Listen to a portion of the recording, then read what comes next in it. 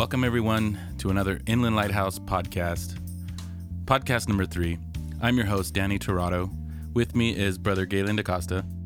Here I am. Glad to be here. And our guest today is Brother Ronnie Granados. Praise the Lord, everyone. Glad to be here as well. It's wonderful to be able to come in and do podcasts. I've been an avid podcast listener for a number of years now. I don't even listen to the radio just because I want to get on certain topics. And today we're going to be talking, hopefully we're going to see where our conversation leads us, where the Lord leads us. We're going to be talking about rightly dividing the word and getting out there and teaching Bible studies. And so I'm just glad to be able to join the conversation. A little bit about myself. Got the Holy Ghost in 1988 in the city of Bell Gardens. I cannot remember who it is that was preaching at the time. I think it was Brother Copeland. Yeah, it was Brother Copeland. And so I was a product of that revival, and I haven't looked away since, and I've just been loving it. So that's a little bit about my story, but we're not here to talk about me, so I'm going to digress. And Brother Ronnie, when did you get the Holy Ghost? Well, it goes back to January 14th, 2000. It was at a Jesus Crusade. I remember Brother Ron Libby was the speaker, and he was talking about vapor and rain, and how as you begin to send up vapor of praise to God, he would send his rain according to the vapor. It was a very interesting encounter. It was one that I'll never forget. That following Sunday on the 16th of January, I was baptized in Jesus' name out of Calvary Apostolic Church in the city of La Puente. And since then, we've just been taking the journey and moving forward. But it's one of those things that you can never forget. Yeah, absolutely. Now, was that La Puente? That's Pastor Molander, correct? That was under Pastor Ted Molander, yeah. Yes, sir. I got to tell you a story. I don't know if I ever told you this, but it was not originally called the Jesus Crusade. I don't know if you knew that. It was originally called the Prayer and Bible Conference. Yes, I've heard the story. I remember this story, but please do tell it. And Pastor Molander at the ministers' meeting, he said, I don't know why we call this the Prayer and Bible Conference. There's no prayer going on here. And right there, we changed it to the Jesus Crusade. So, he's a wonderful man. We had him in revivals often. And what a great man of God. And it's great that he now goes to Inland Lighthouse. We are privileged to have him here. And so it's just great. And so Brother Ronnie Granados coming out of that ministry originally, but here with us now, and we are blessed because of it. And so there is a great need for home Bible studies, and there's a lot of people that want to teach home Bible studies. And so ever since I've been here, going on 6 years now, I have always seen Brother Ronnie in a Bible study, and that is something to aspire to, always being in some kind of Bible study, because that's just being about the work of our Father. So we wanted to get him in here and talk to him a little bit about some of the things he does. And so, Brother Ronnie, tell us about where you like to start in regards to Bible studies, and how do you give us your feel about these things? Well, if I could, just a little background with regards to what kindled that flame. It was something as a new convert that Pastor Molander always emphasized, the importance of knowing the Word of God for yourself. He always referred to, and he would be preaching from the pulpit, and he said, if you ever see me deviate from this black-bound book, you turn and you run. Because the most important thing is to have truth. And coming in this from a denominational background, and I was always wanting to know more about the Word of God, and I always wanted to have an answer. And when I first got this Holy Ghost experience, it was something that, I had friends and family that would look at me, and they would say that you're a part of something that's too extreme, or that you're too radical into what you believe. But yet, when I was lost in sin, they didn't want me around either. So it was a lose-lose situation, you know? So I wanted to know what the Word of God had for me and what I needed. And one of the things that was given me was a Bible study in regards to not a place prepared for you, but it was the search for truth. And the elder that was there was teaching us, and we were going through it. And I was beginning to learn and grasp a lot of the things that the Scripture had for myself. And the atmosphere, the setting, it was very relaxing. It wasn't something where I felt pressured, but yet I was learning the Word of God.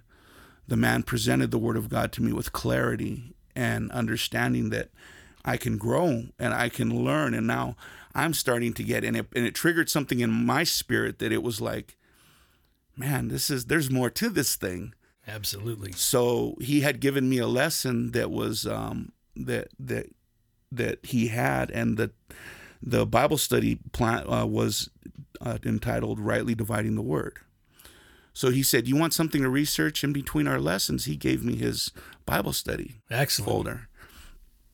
I took it, started studying it out for myself, and I remember the first place I taught that was I was visiting my mom up in Madera, and my sister, and they were staying with my grandmother at the time, and they had a lot of questions about me. They noticed the difference that I was living for God, my wife, and the way that things were. I wasn't doing the things I used to do. So I began to share with them my experience.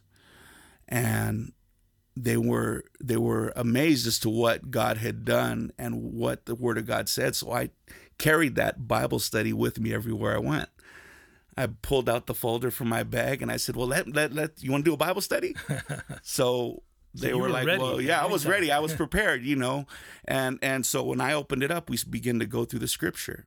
Excellent. And as a result of it, my sister ultimately ended up getting baptized in Jesus' name and filled with the Holy Ghost. And she wasn't even sitting in the room. She happened to be sitting at the kitchen table just overhearing what the conversation was with my grandmother and with my mom.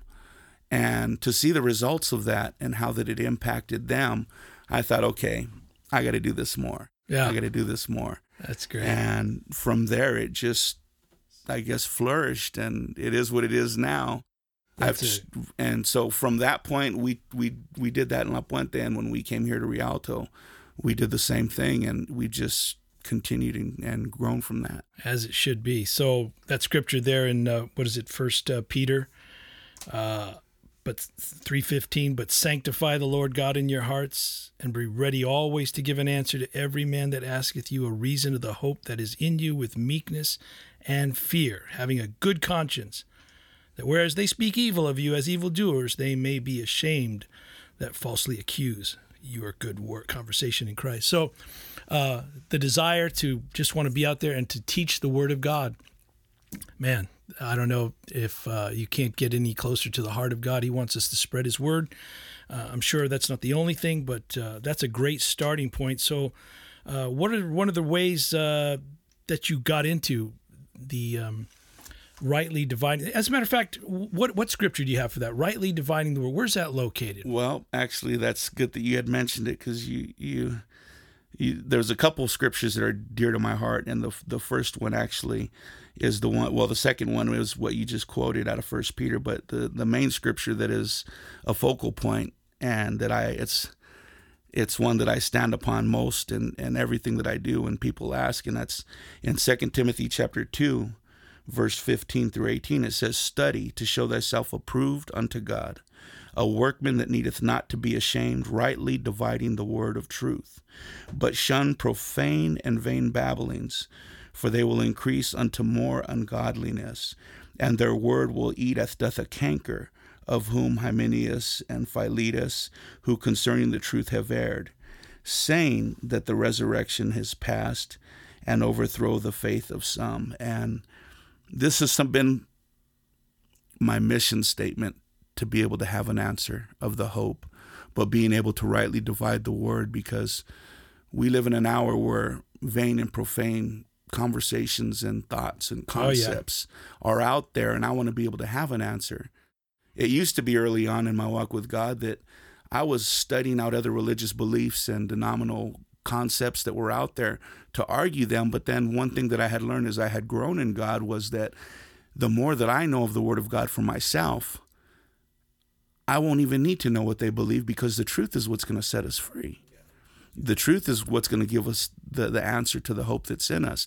We don't have to necessarily look for arguments and be combative, although there are those moments where you're in a debate type setting and so forth. But overall, as long as you're giving the proper translation or the proper context of what the Scripture's saying, you can never go wrong.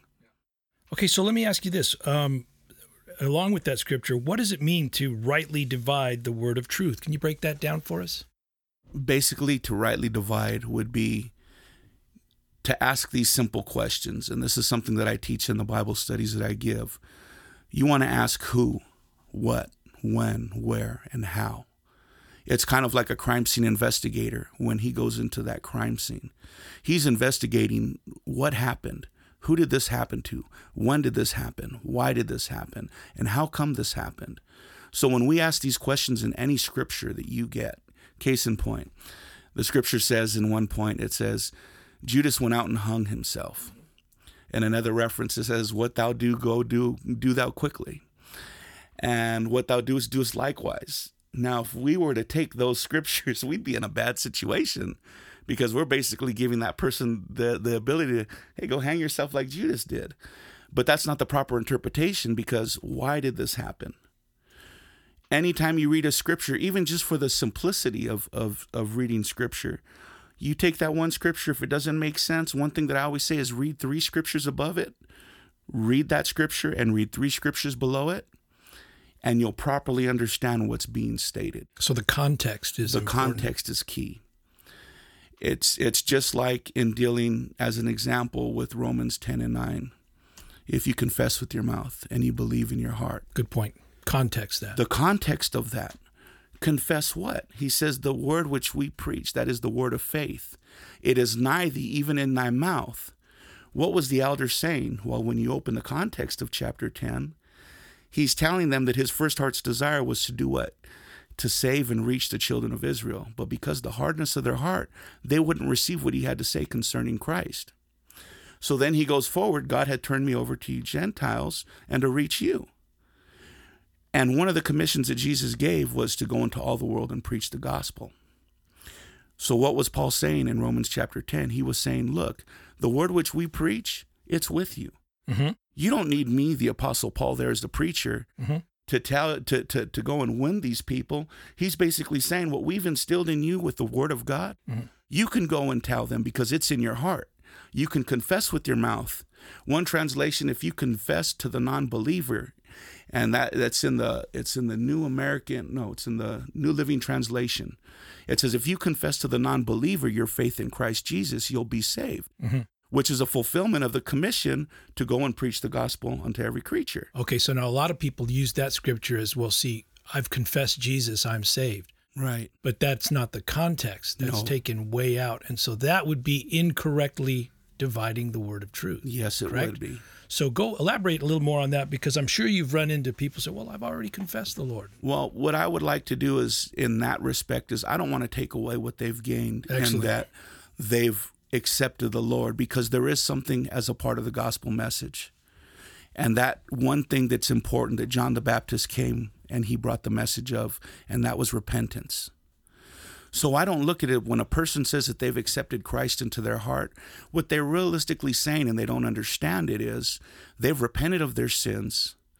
They want to live a life that is separated unto the Lord. They've repented and they want to live for God. So when they say that they've accepted Jesus into their heart, I'm not going to look at them and say, well, no, you're wrong. You've taken the first step. My 15-year-old son told my uncle the same thing.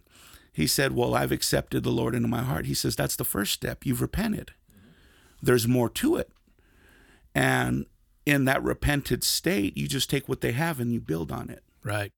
Build on it. That's a good point. And if you can't build somebody up in the scripture and what they know, what good is it going to do to tear down everything that they've had? Excellent point. Because the only thing that tore down what I knew was the inconsistencies of what I thought was truth. when God revealed to me truth. But see, we have to have a heart like Jesus that hungers and thirsts after righteousness. And if we have a heart that hungers and thirsts after righteousness, when God reveals the light of his word to us, it'll be clear. There won't be any reason for argument. And if at all possible, I try not to argue the scripture with people. Excellent. Because I want to be like, my wife and I strive to be like Priscilla and Aquila. And we want to make straight the way of the Lord more clear and perfect for these people as we come in contact with them. So in that respect, as an example to Romans 10, we would want to say, who is this book written to? And at the beginning of the chapter, it says, to all beloved of God, called to be saints. Okay, that's a good point. And who are the saints of God? They were everyone that was born again of water and of spirit. And then we would take them from that point. Well, who were the saints? Then we would take them back to the book of Acts and then show them how that they were born of water and of spirit. Because sometimes, like I heard one preacher say, he said, you want to run through the Old Testament. No, he says, you want to run through the four Gospels, take a flying leap over the book of Acts, and land in the book of Romans, chapter 10 and 9. And we don't want to do that with the Word of God. We want to take everything that it has and be able to, with patience and meekness, teach them. Take the time. Because they was done for me, and I feel that my duty and obligation would be to do the same for them. Yeah, that's excellent point. Being patient. As a matter of fact, looking at it up right now in the New Testament, the word teach is in there 34 times, and most of it is in Acts. They went from house to house teaching. So that's an excellent point. A good heart to have if you're going to start in the Bible study. I cannot agree with you more about the argument part. In the prison ministry, I know when I first came on there was actual wars. These guys were ready to throw blows. The apostolics with, from other denominations, arguing Scripture. But we've since gotten them to say, hey, you know what? Don't do that. It's not. Yes, it's likened to a sword, but that's not the way you want to go around using it. So accepting what people already have, that is an excellent point, because we don't want to tear down what they got there. We want to add to it, just like the two, what was it, Priscilla and Aquila, they added to, right? They added to. And so that's an excellent point. So let me ask you this. The next question would be, he goes on to say, study to show thyself approved unto God, a workman that needeth not to be ashamed. Break that down for us. Well, one, I can say that in studying it, you can't just take everything that you're given at face value from any pulpit in the regard to what's being preached from the pulpit. You're obligated, in essence, to study out what's being given from the Scripture. Even as I teach Bible studies, I always encourage, one, I'll give scriptural reference points in some cases as to areas we're going to go. Study these things out. Tell me what you got out of it. Right. You want to study and take the time and effort to know what the Word of God is. Take an hour, take half an hour, but read a chapter, 2 chapters, and go through the Scripture as you're going through it. Some of the places that I like encouraging people to start with, as an example, would be, say, the Simplicity, the book of John. It's an easy book. You're seeing the miracle. You're seeing the power of God. You're seeing the healings of God. You're seeing God's way and his love towards his people. And it's one thing that when you take that time, I had notebooks, some of which have disappeared through the course of moving. And I know what Bishop talks about when he lost his notes on an airplane. Oh, his whole Bible, that's right. And, lost his whole Bible. And I can go back, Brother DaCosta, to times when I was just sitting, just studying out certain topics. And I know one topic in particular was the book of Proverbs. And I remember the time that as I was going through it, and it was talking about gravitating and clinging to wisdom and understanding. And he likened it unto a mother-father relationship. And when I got to certain points that I seen how much love that God had for me that he wanted me to not only have wisdom, but understanding of his ways. I can look back and just remembering the tears and the water blotches on my ink paper, on my paper and pad. Yeah, that's beautiful. And it was just where God was ministered, but it took time and effort. Right. And so oftentimes you've probably heard it, you know, when you're teaching, and it's like you hear people, man, I wish I could know the word of God like you. I wish I could. And you hear these things, but you don't know what it took as far as the time and the effort. And I don't want to stand unapproved before God. Right. And not be able to give an answer. I want to take as much time in his word, because the riches and the depth and the principles that are there that not only help me, that God can give me, that they can help other people. And when I see the effects and the impacts that it has on other people's lives when they take it, right, and they run with it. There's young men that we've been working with here in our local church that they're bus captains in our outreach, and you know, they're teaching Bible studies, they're involved in Bible studies, and they're doing the work of God, and it's like I can look back and to God be the glory. But had I not been available, you know, one of the young men, he was a denominational pastor's son. Right. And to see where God has taken him, and to see how that he took what God had given him through these lessons, and now he's applying the same principles in so many ways. Because if everything I'm doing is just for me to do it for my own glory, there's nothing that's going to be accomplished. Right, right. But if everything that I'm doing can be instilled into somebody else, so that not only am I standing approved unto God, but I feel that if I'm doing what I'm doing, to give it and pass the proverbial mantle to somebody else and watch them take it, the kingdom can grow. Right. Because even the bishop's dream is to have as many types of Bible studies like this, be it here or within homes, so that we can fulfill going house to house. Yeah. Like in the book of House Acts. to house. Yeah, that's excellent. And you know what? It's really not, as you're saying, obviously there's a personal depth to you about studying the Word of God.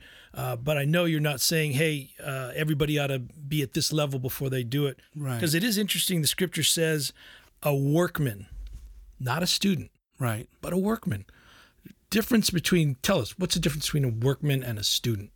A student's one that's learning, but a workman is one that's applying. There you go. And you have to apply the effort and the labor and the work. Even if maybe somebody doesn't, I don't feel like I'm that good, man. I haven't, But if you work at it. Yeah, just work. Because I didn't get, and I'm not, for this, and I say this with all humility, where I'm at in giving Bible studies, it's only by the grace of God, Brother DaCosta. Because I remember my first Bible study when I was teaching out of that binder, that 3-ring binder to my family. I was fumbling over the notes, and I was stuttering, and I was trying to give them the answer. But as I progressed, and not only as I studied it for myself, as I was learning it for myself, and as I was teaching it, it was a twofold blessing, because somebody was learning from it. And as I was teaching that individual, I was gaining more understanding and depth. Right. And there's work and there's that labor. And sometimes you can get discouraged because, man, I only got one person come to Bible study today. Yeah. But bless God, that one person is there for that reason, to learn more of the Word of God. Right. And it's key. It's very key. Very key, yeah. I think he wanted to emphasize that you go out and you work it. That you don't stay trapped and be a student all your life, right? But work it. Okay, so moving down on that same scripture, a workman needs to work by a set of plans, right? Okay, so there in Hebrews it says, I believe he says to Noah, "See thou make all things according to the pattern showed to thee in the mount." Or no, well, he's talking to Moses there. The pattern showed thee in the mount. And so tell us a little more about rightly dividing, because that's an important part. Even the very beginning, you talked about going through the 4 Gospels and then skipping over Acts. That's a huge disconnect right there. It is, brother, because one of the biggest things that you find and not only among apostolics, but and even in denominational groups, is there's literally, I mean, you even have some Bibles, and there's been studies that have been done where they're literally pulling out verses and chapters, no, not so much chapters per se, but literal verses at a time, and they're removing the scripture and in essence robbing people of what they need to get. It's like going to a salad bar in that respect. You know, we all have our favorite salad, all-you-can-eat places that we can go to, depending on what type of food you like. But usually you focus on what caters to your appetite. And what we fail to get sometimes are those healthy things, such as the greens, right, the cauliflowers, right, the broccolis, and well, they don't have a good flavor as much as, say, that teriyaki chicken over there. Well, that teriyaki chicken is good and it tastes good, but you're gonna need some greens to go with it, maybe a little bit of rice. Yeah. You got to balance everything out. Yeah. And you can't have one verse of scripture without the other. And good point. And just as an example, even the dynamics of the four gospels, for example, you have Matthew, Mark, Luke, and John's renditions of the life and the ministry of Jesus Christ. But you weren't getting it from a one-sided perspective. Right. You were getting four different personalities, four different mindsets, and you were getting what they seen, how they seen it, and it was in chronological order. Some emphasized more on, say, the healings. Right. Some emphasized more on the deity and the divinity. Some emphasized more on the minutia of the lineage and the history of who Jesus Christ was as being a Jew and fulfillment of his messianic prophecies. But yet, none of them contradicted each other. No contradictions, that's right. And you find 66 books from cover to cover that never contradict each other. Yeah. And you say, well, why does the scripture make reference to this here, and it makes reference to this over here? Where's the mediator? The beautiful thing is that the scripture says that we're built upon the foundation of who? The apostles and prophets. You got the Old Testament examples, because Jesus couldn't have been who he was unless he fulfilled everything which was written, and the prophets and the law, right, and in the Psalms concerning him, according to Luke 24. But yet, we're also built upon the foundation of the apostles. Right. But who was the mediator that joined these two covenants together? It was Jesus Christ. He showed not only how to live, but to fulfill what the Word of God said and how to apply it. And he gave us that commission. And unfortunately, so many people want to take that flying leap over what was instituted as a commission. Because in the commission, he told them to tarry where? In the city of Jerusalem. For what purpose? Till they be endued with power from on high. And he also sent him that he was going to send him a promise of the Father. How do we find out what these things are unless we go to the book of Acts to find them? These are the reference points, but so oftentimes people skip over that. And they're applying things to non-believers. And I understand that all scripture is given by inspiration of God. But you also have to make sure that if it's all given and it's inspired by God, we got to make sure that this is applicable. You know, there's something that I was reading an article today from a magazine, and with the rightly dividing the word, you know, you've got to be careful on what type of Bible you read, because in that article it said there's quite a few discrepancies in the NIV. Right. You know, there's, for example, it says the NIV contains 63,000 words, right, total words, less than the King James Version. So you're missing out on a whole lot. Exactly. Just by reading, you know, a different version. You know, Brother Danny, and it's funny that you point that out, because if I'm not mistaken, I'm not sure about that article in particular, but I know that there's been some other ministers that have done studies, and there was one from when we were in La Puente who went parallel with the King James and the NIV. Yeah, I had one of those. And when he went through it, you find that the majority of the scriptures relating to Jesus Christ's deity, to the blood, to healings, to anything that dealt with prayer and fasting, God's power and how it's in operation, the majority of those scriptures are removed. Yeah. I got rid of mine. but see here's the thing, and this I is didn't like that. they make for good commentaries because in some subject matters You're right. they're good reference points to maybe give a little, like I said, the New Living Translation regarding Romans 10 and 9. Right. Had I not gone through my parallel Bible just to study, well, I see what it's saying and I'm understanding the concept here, but it seems like there's something missing.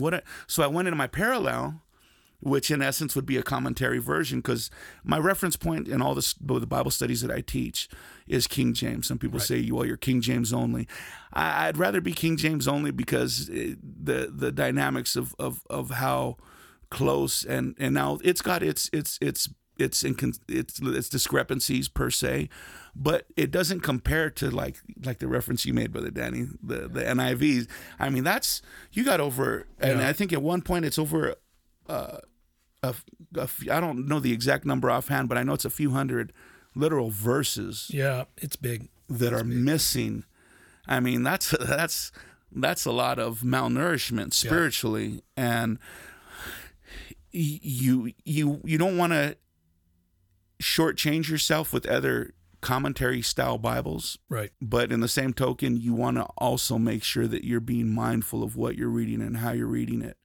So, okay, let me ask you this, not to interrupt you, but what do you do if you come to somebody's house and that's the kind of Bible they have? They have, I'm not saying you would, because you didn't blast it or you didn't say it's no good, just pointing out some of the deficiencies in the NIV, which I totally agree.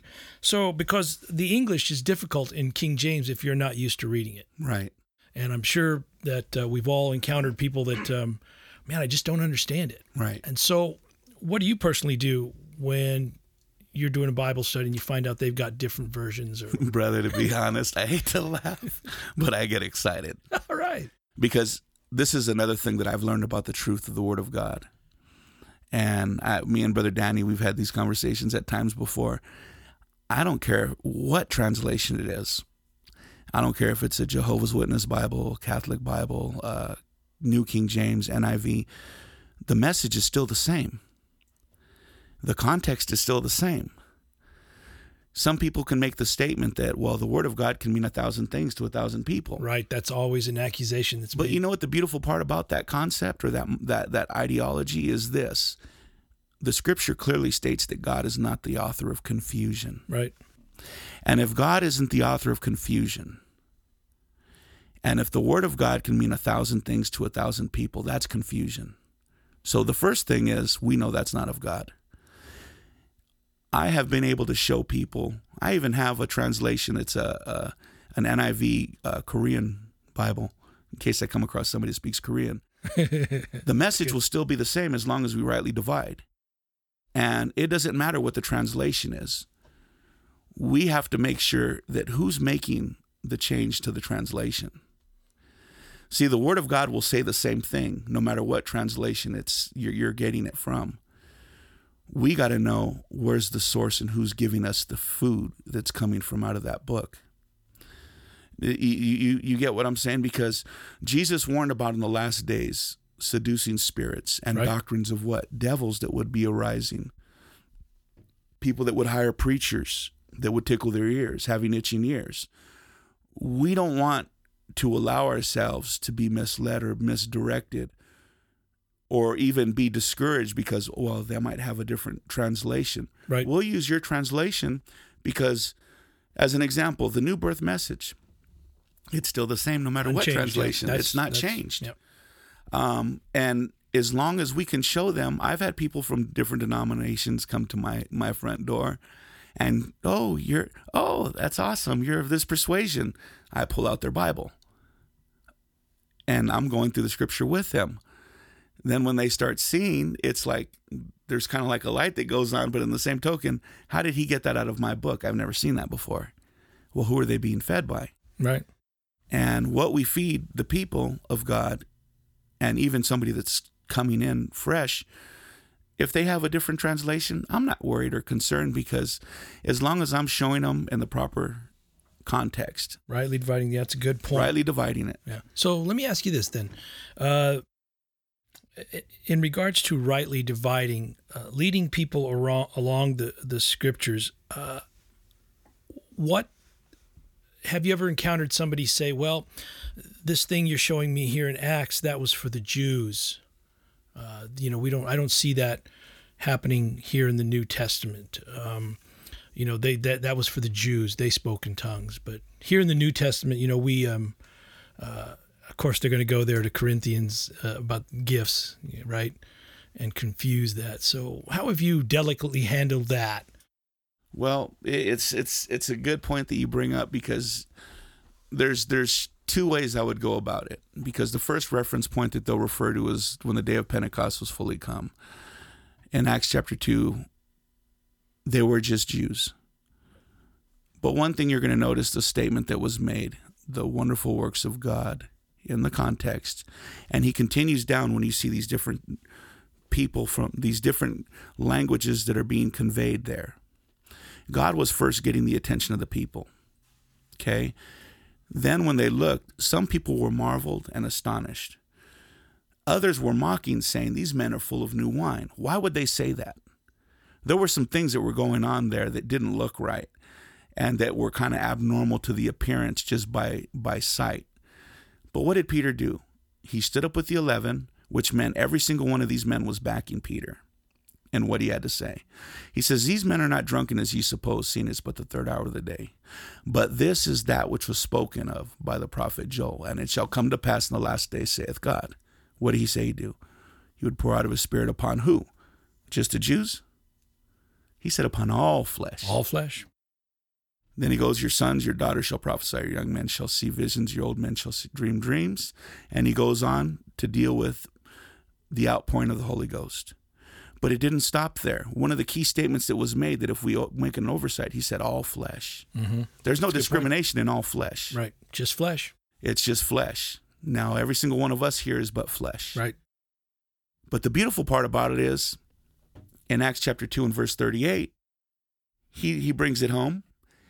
They feel conviction because they know that they're the results of why Jesus went on the cross and he laid his life down for all of humanity, was to redeem us. He said, repent and be baptized, every one of you, in the name of Jesus Christ for the remission of sins, and you shall receive the gift of the Holy Ghost. But he didn't stop there. Yeah. Well, let me just stop you there. Back up to verse number 37, because 38 is an answer to, what does it say in 37? 37 says, men and brethren, what shall we do? What shall we do? After they had what? Heard? After they heard the gospel message and the word of God being proclaimed by the Apostle Peter. Right. And so that brought them to that question. What do we got to do from here? Where do we go from here? Where do we go from here? What do we need to do? Because we see that it was our sins that nailed this man to a tree. So then in verse 38, he gives them repentance, baptism in the name of Jesus, and the infilling of the Holy Ghost. Now, if I wanted to stop there, I'd say, see, that was just for them. Right. Go on. See, to get the context, remember what I said. You want to ask who, what, when, where, and so forth. But not only that, I always say you read a few verses above. So let's go what a few verses below that scripture now says.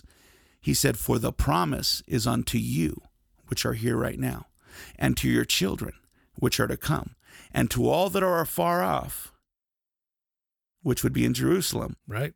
But he didn't stop there. Even also, as many as the Lord our God shall call.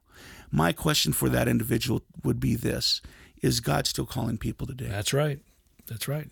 And if he's still calling people today, then guess what?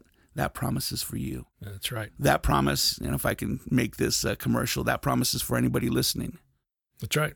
To be born again of water and spirit, because we understand that John 3:16 said that God so loved the world that he gave his only begotten Son, that whosoever believeth on him should not perish but have everlasting life.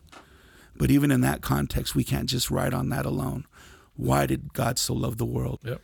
So that a man, according to John 3 and 5, 6 and 7, could be born again of water and spirit. That's why God so loved the world, so that we would have the opportunity of this new birth experience. That's right. So when they say those things, I really don't worry about it, because if they still want to maybe question it, then I say, well, you know what? I'm glad you make that point. And sometimes Brother Danny's been there, and I'll be going and I'll get writing because I get caught up in the moment of when I'm teaching. And I'll say, oh, and I know what you're thinking. Well, that was just to the Jews. Well, I'm glad you had that question. Yep. Let's go there. And then I'll take them to the next passage. Right. And I'll show them Acts chapter 8, where the Samaritans received the Holy Ghost and were born again of water and spirit. Then Acts chapter 10, which was the first outpouring upon the Gentile. Right. The first non-Jew. Non-Jew, good point. And what did Peter say? He says, can any man, when these people received the gift of the Holy Ghost, Cornelius and everybody that was there, he says, can any man, he says, they received the Holy Ghost as well as we at the first. Can any man forbid water that these should not be baptized who have received the Holy Ghost as well as we? What was he saying? These Gentiles, these non-Jews, received the Spirit of God the same way that these Jews did, which also goes to balance out the fact that if you want to just stick to Acts chapter 2, we could. But if we want to continue to read down the scripture, we can also see where the first non-Jew received the gift of the Holy Ghost. Good point. And it seems, if I recall, that Cornelius was a man of prayer. Yes, he was. So he was a religious non-Jew. Right. This guy, he believes in God. What God, I'm not sure. Probably the Hebrew God, but all the same, God hears his prayers. Right. And sends him a man, sends him a preacher. And so that's got to be one of the best Bible studies to be in. And you know what to find yourself coming across somebody like that. And the beautiful part about it is that were the results of that prayer. Right. It was a memorial prayer. Memorial prayer. Good point. And even in that respect, sometimes we could be praying for things, and even in studying out the scripture, it may seem like we're not getting our answers scripturally or even in prayer. But there's going to come a day where God's going to give either the answer to it or he's going to give a revelation of it. Right. But it's never going to be contrary to his word. And it's funny that you say that, because Romans 10:2, he says, for I bear them record that they have a zeal of God, but not according to knowledge. And there's a lot of people that are out there that are going to denominational churches. Good point. That are living for God. They have a zeal, but it's not according to knowledge. And one of the things that I feel that our duty, and I would say, I can confidently say, the church's duty is to help reach these people, to give them a knowledge so that they're not only zealous and misguided, but that we can take that zeal and apply it and build on it. Absolutely. Good point. Excellent point. We are coming down. We've got about 5 minutes left, but that's okay. I'm really enjoying this. And let me ask you this. So we want to continue with that theme as we bring it to a close, rightly dividing the word of truth, sometimes talking about things that are in the Old Testament, that are in the New Testament. Do you have, what are your thoughts on that? Things that we see in the Old, let me just give you an example. The blessing of Abraham, was that only for the Jews, or can that also be something that transfers over or is a part of the Gentiles or the church? Well, the scripture does say in the New Testament that we are the sons of Abraham by good faith. Point. There you go. And one thing that I can say in this respect, just a little food for thought, is the Jewish people were not officially established until Jacob's name was converted into Israel. Mm-hmm. Prior to that, they were Hebrews. Mm-hmm. Abraham was a Hebrew. By definition, he would have, in essence, been a Gentile. Mm-hmm. The covenant of the Jewish people wasn't started until Jacob became a prince that had power with God. And so that's why, in essence, you see the covenant of circumcision given to Abraham, which were circumcised, not with a circumcision made with man's hands, but the circumcision of baptism, our washing away of our old sin. And we become inheritors of the covenant that was given. Why would God make that promise to Abraham that as the stars of the sky, as the sands of the sea, so shall your seed be? And he only gave him one child. Mm-hmm. Because us non-Jews that were inheritors of faith would be the fulfillment of a promise that he had not seen. According to Hebrews, he said, for some of these people had went, and I'm paraphrasing, had went to the grave not seeing. Right. But yet they received the reward. Right. And that reward for us was to be the sons and daughters of Abraham by faith. So when we see Old Testament examples, they're the schoolmaster that leads us to where we're at in the New Testament. Because a lot of people say, well, there's a lot of do's and don'ts in the New Testament. Not necessarily. There's a lot of opportunities in the New Testament. There are forewarnings, if I could put it in that respect. But if you want to see the examples of what it means not to covet your neighbor's wife, we would reference David when he was on the balcony overlooking another man's wife taking a shower as an example of what not to do. Yeah, excellent. So the Old Testament was a schoolmaster leading us to Christ. Or as some would say, it's Christ concealed in the Old Testament, whereas the New Testament is Christ revealed. Right. So, okay, so then one good point, that's well said. And so if something from the Old Testament, once again, Abraham, that covenant, the Abraham covenant is mentioned in the New Testament, that automatically lets you know that it's being moved over also too.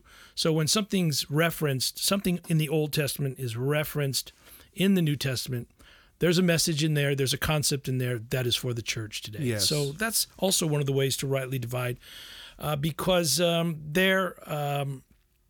Joel speaking about the Spirit being poured out upon all flesh. Right. Peter makes reference to that in the New Testament, lets you know that here is a promise that is given in the Old Testament, but here it is poured out in the New Testament. So it's for us. So rightly dividing between the Old and New, a good reference would be if it's mentioned in the New Testament, then it's for us. And it's also a fulfillment. It's a fulfillment, yeah. And so it's for us. Good word. So as we bring it to a close, is there anything I missed? Tell us anything we missed, any questions maybe we didn't ask you about as we're talking about this rightly dividing, as we're bringing it to a close. And I'm excited about what our next podcast will be in the same theme of getting involved in home Bible studies. But any last words on rightly dividing? Well, one thing I would say is to anyone that's listening, just don't be discouraged if there's things that don't seem clear to you, because there's always going to be an answer that you're going to find. Right. And in finding that answer, it'll take you down a journey that will unfold and unlock a lot more clarity when it comes to the Word of God. And the beautiful part about it was that even Jesus, when he gave his commission, and as the Bible says that the Lord working with them, confirming the word, with signs following. You say, what did that mean? Everything that the apostles preached was being confirmed through the Spirit of God and showing this is what's happened. You'd be amazed, Brother DaCosta, how many Bible studies that we've done, and without fail, the topic that we may have been going over, the scriptural reference points that we've been discussing, that following service, the preacher's hitting on it. Sure. And confirming his word, showing this is what it is. This is just re-solidifying, or not so much solidifying, but sealing the nails on the proverbial coffin. Right. To the truth of the message. Because, like I said, God's not the author of confusion, and God won't bring confusion when it comes to his word. And the beautiful part about it is, it doesn't matter what rendition or translation, God's truth will always triumph. And if there is different translations, we'll work with them, and then we'll get them a Bible. We try to do that as well.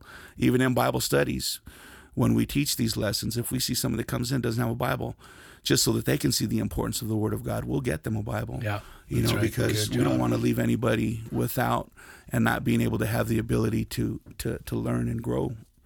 But I appreciate this. This was fun. I really enjoyed myself. No, I'm looking forward to the next one. Absolutely. And we're going to continue with that theme. Hopefully, Lord willing, we will continue, because there's a great need.